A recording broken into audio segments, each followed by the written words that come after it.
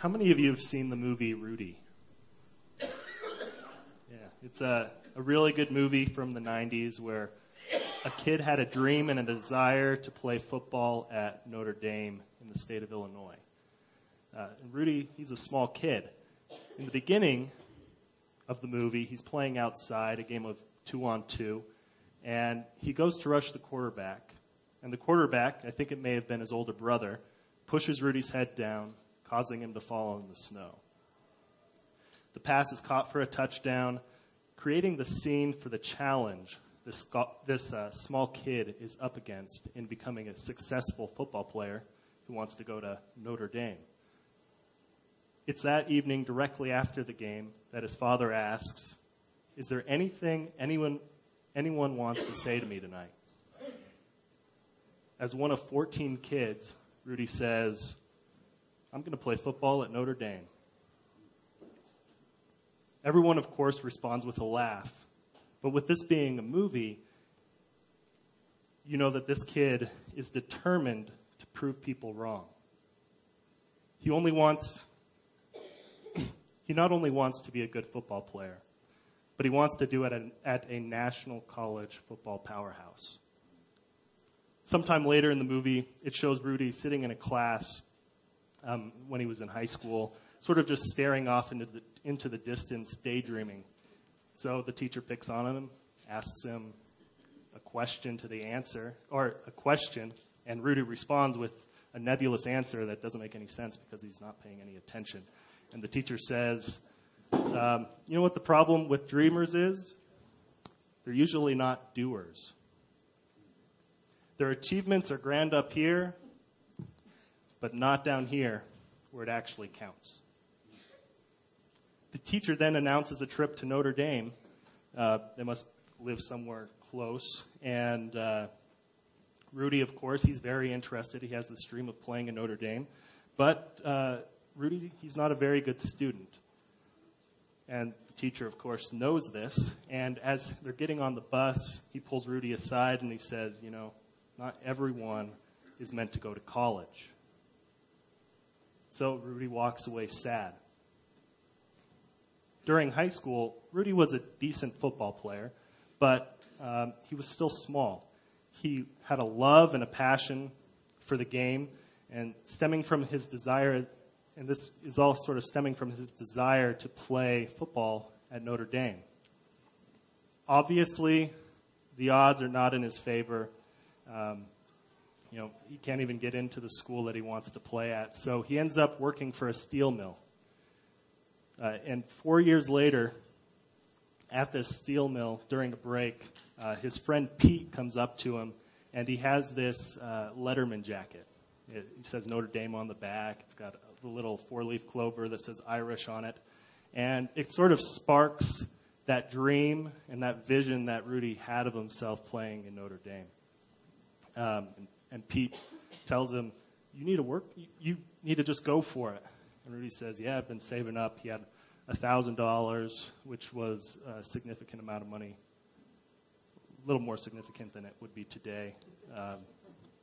But shortly after Pete gave Rudy that jacket, they're working in the steel mill, and there was an accident that caused Pete to die. And so it kind of brought Rudy to a point of realizing life is short. I have this dream, and I need to go for it. If you've seen the movie, you know the rest. He consistently asks along the way, "Have I done everything I possibly can?" He had to spend 2 years at a smaller college, getting good enough grades before he would finally be accepted to Notre Dame on his third try, at least in the movie. And after getting in, he then had to make the practice squad. So if you remember, this is a small guy, 5'6", less than 200 pounds, going to a place where people are 6'8", 300 pounds. The odds are not really in his favor. But he had a heart and a desire that was unlike anyone else on the team, and the coaches wanted him to play, or at least be on that practice squad. So he was on the practice squad for his remaining 2 years of school, and he never actually dressed for a game. Because the rules are you can't have more than 60 players on the field at a time, and he just didn't really make the cut. You know, when you only have about one sub for each position, you're not going to put in the little guy. But what Rudy ultimately wanted to do was prove something to the people who told him he couldn't do it. No one was going to tell him otherwise.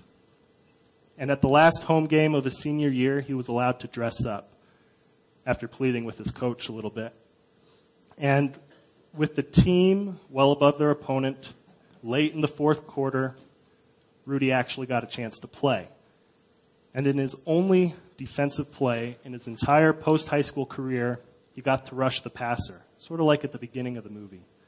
But this time, he sacked him and brought him to the ground.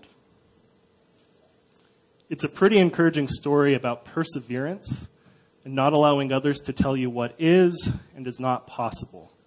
See, Rudy had a vision for what he wanted to do and who he wanted to be. He had a vision for a future reality that no one else could see for him. The story is inspiring because it happens to all of us. Everyone is told what they can or cannot do. People see us a certain way and expect something. We also look at ourselves and expect something. Sometimes we let other people's opinions dictate the opinions we have of others, or the opinions we have of ourselves, for better or for worse. But ultimately, however we handle that, we have a vision of who we are and who we should become. This doesn't only happen individually, though. We're told by social groups in society how we should or should not act, what we should support or not support, what is politically accurate and what is not politically accurate. And depending on your circumstances, you'll agree or disagree with what you're told or what you should do or what you shouldn't do. But most people will do what society or social groups say they should do as long as it matches their ideology and confirms their own opinions. So I'm sure that you may have heard of different groups going around the country right now protesting sort of hot news topics. There's this group called Not My President, kind of protesting around, one called Black Lives Matter. There's also a pro-life versus pro-choice movement. There's an alt-right movement. These are all political, religious, social-type movements because they attempt to change and influence the norms of society. They're telling people you should believe this or you should not believe this, or you should accept this or agree with this. Ultimately, these people want to be heard because of strong convictions based upon their formed ideologies. And people listen, which then influences their ideology, for better or worse. But naturally, they'll listen more to people with whom they have greater agreement. Whom people agree with is frequently based on the experience with different cultures that they may have had, maybe different political conversations they've had in classrooms or at the dinner table or among friends. People are going to have different opinions if they live in an urban area versus a suburban or rural area because of the circumstances surrounding that environment. And when it comes to, let's say, immigration, there's people who have real relationships with people who maybe have an illegal type of status. And because they know that person personally, it's going to influence the view they have upon that policy. So,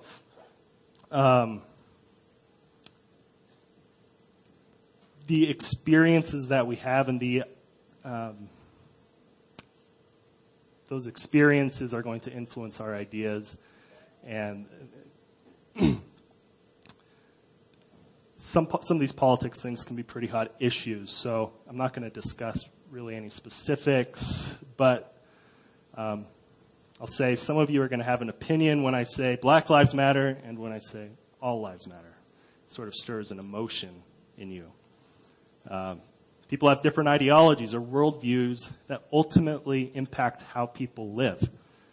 And we all have a vision of how we can fit our worldview into a world where others disagree. This clashing of views is what Paul had to address in his letter to the Corinthians. Corinth was a diverse city connected to the Roman Empire. People came from all over, which meant there were several different cultures influencing the Corinthians. But the overarching influence in the church was spiritual Hellenism.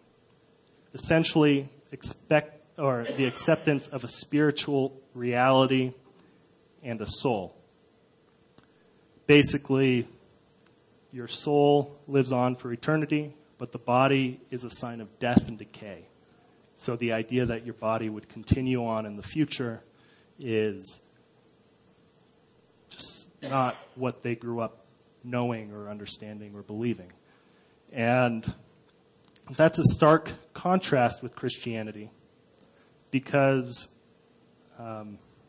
spiritual Hellenism believed that immortality of the soul was the only form of eternal life.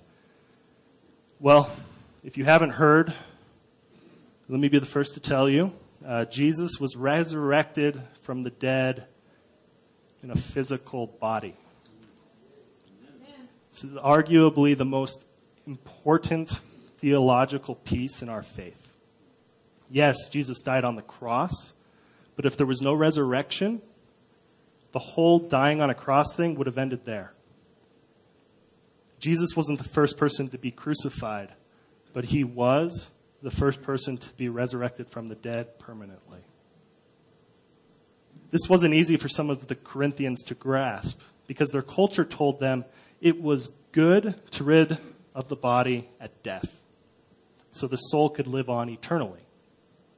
If you believed one thing and were told you were wrong, it would be difficult to accept. It's like telling you that Islam is the true faith, not Christianity.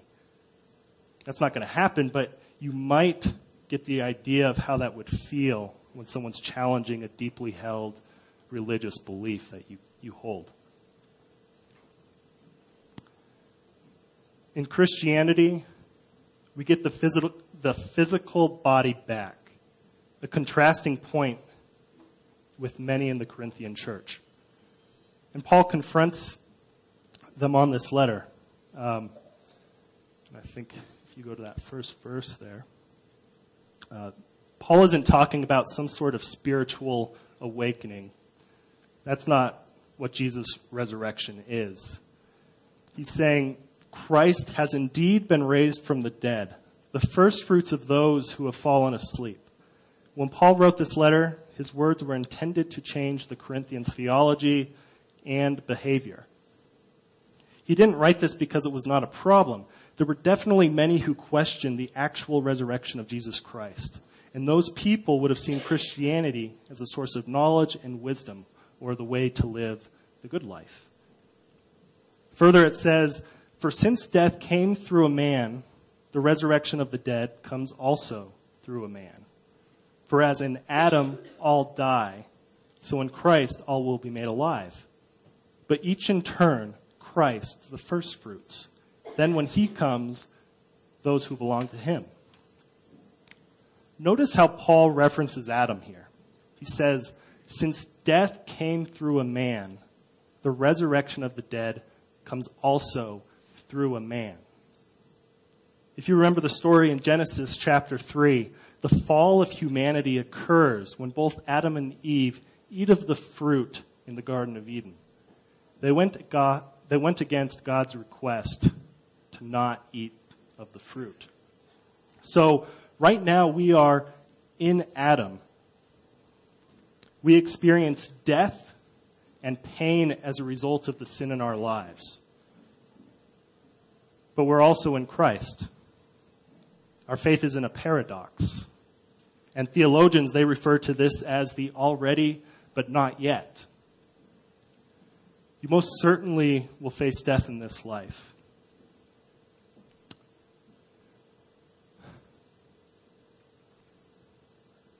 You're dying right now.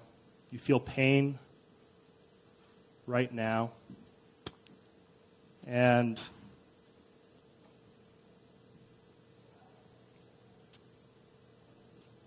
Our salvation comes in Christ, and you are to live your faith right now. Being in Christ is to share in the resurrection of Christ. As Christ has risen from the dead, we too are to be risen in a physical, literal resurrection. In Christ, you will be made alive. This is the end of our faith. Not death to the body and our souls live on. Not death and nothing else. No, our future after death is resurrection. Paul is confronting the Corinthians on this very issue because they have trouble accepting a physical resurrection. Even today in the church, probably some of you in this room see faith as a spiritual source of wisdom and knowledge so that you can live a good life. In other words, faith helps you grasp with reality at an intellectual level. You might feel more enlightened or encouraged or loved. And those things are not bad. But it distorts the essential piece of our faith if you cannot accept the resurrection. We too live in a society where ideas and social customs or different ideologies, they're vast. There's a lot of them. And people talk about the energy of the universe or becoming one with nature. People talk about religions all being essentially the same because it points people to love. But in Paul's letter, he's basically pulling the red flag on that stuff. Because it was a problem. Christianity cannot be distorted into becoming some sort of ideology or way of thinking, especially as it relates to the physical realities in our world. You will die, but if you are in Christ, you will be resurrected literally. And as Jonathan said last week, if there's no resurrection, we're all wasting our time and our faith is meaningless. Let me continue reading our passage in 1 Corinthians, beginning at verse 24. Then the end will come, when he hands over the kingdom to God the Father, after he has destroyed all dominion, authority, and power. For he must reign until he has put all his enemies under his feet. The last enemy to be destroyed is death, for he has put everything under his feet. Now when it says that everything has been put under him, it is clear that this does not include God himself, who put everything under Christ. When he has done this, then the Son himself will be made subject to him who put everything under him, so that God may be all in all. Now, if there is no resurrection, what will those do who are baptized for the dead? If the dead are not raised at all, why are people baptized for them? And as for us, why do we endanger ourselves every hour? I face death every day. Yes, just as surely as I boast about you in Christ Jesus our Lord. If I fought wild beasts in Ephesus with no more than human hopes, what have I gained? If the dead are not raised, let us eat and drink, for tomorrow we die. I'm not going to get into the baptism of the dead stuff, but but what Paul has reiterated in these verses are the essential nature of the resurrection. Paul has been beaten for the gospel. He has been imprisoned. He has risked his life and asks, for what reason? Why do I do this if there's no resurrection? He quotes Isaiah's prophecy in chapter 22, verse 13. And this prophecy is about Jerusalem essentially doing what they should not be doing. Let us eat and drink, for tomorrow we die. It's basically saying, YOLO, you only live once. We'll all die eventually, so who cares? Or, have to try everything at least once, right? And Paul's saying, no. He faced death because there is a future resurrection. To further complicate the Corinthians' worldview, though, apart from this spiritual idea of death, they also have a political idea of salvation. Corinth was a city developed by Caesar. So the people in that city saw salvation as the blessings of safety, health, and wealth, which is the protections a Roman city would receive. The politics of the time would acclaim Augustus Caesar, or whoever was a Caesar at that time, as a god. And people hoped for their salvation to come to that city.